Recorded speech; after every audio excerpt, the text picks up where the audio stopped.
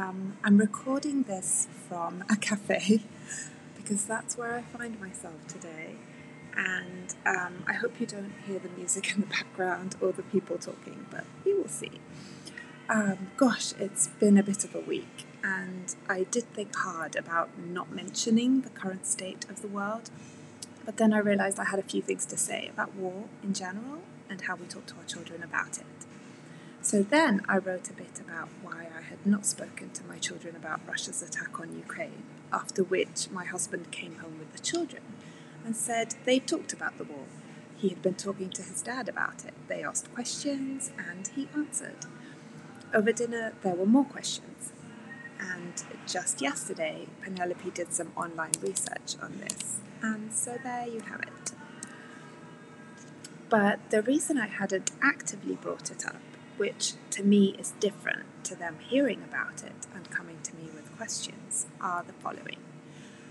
They know about war from reading history and learning about wars. They have asked me whether war still happens, and I have said yes, and we have spoken about current wars in a general sense and in a more specific sense when it has come up.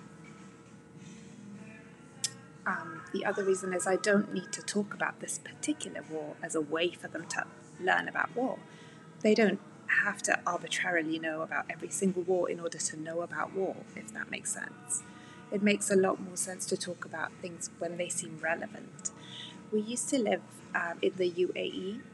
There were several moments when conflicts with Iran looked imminent, and they know about the civil war in Syria, about what is happening in Palestine. We had both Syrian and Palestinian friends. They know their grandparents fought in and lived through World War II. They know the US has started a bunch of wars.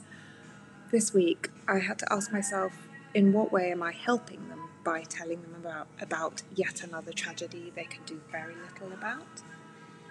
Which brings me to another thing I believe. Our own hurt, despair, and worry is not theirs to bear. My children are learning to cope with what to me seem like minor worries and hurts, but to them are not. A toy was lost, a friend did something hurtful, as well as bigger stuff like moving countries, leaving people behind. They are privileged to not have to live through war or famine or significant trauma. I'm well aware of that, and I do think about it.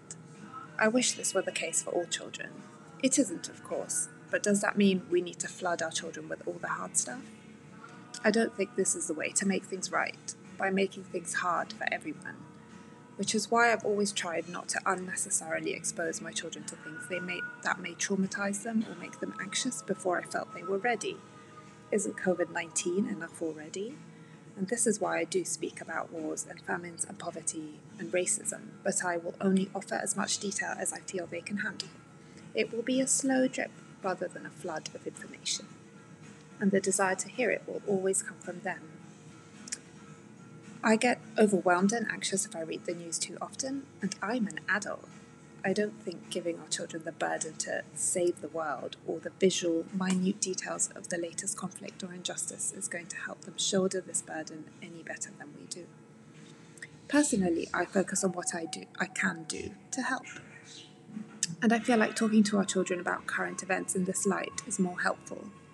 I was writing to my representatives the other day, and my daughter saw me, and we ended up chatting about the issue I was writing about, and then she wanted to participate too.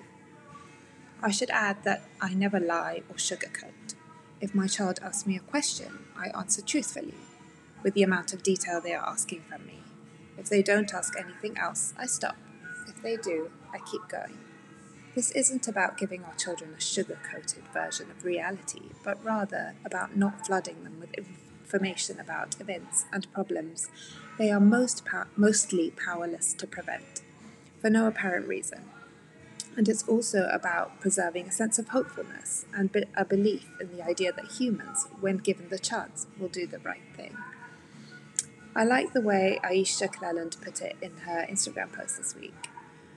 I've linked this in the newsletter. We don't necessarily have to go into the details, but we can call our children's attention to the bigger significance of a war, any and all war on our planet. She said, "A conflict or cancer anywhere threatens the survival of our entire organism. And also, all the above is the way I do it. I know my children and they know themselves, which means they will usually stop asking if they know they can't take more on, or they will let me know when they are ready to know and when. They are both sensitive and anxious. Things can get too much at times. You know your child best, and they may be willing and able to take on a lot more, or a lot less, or just different. Action.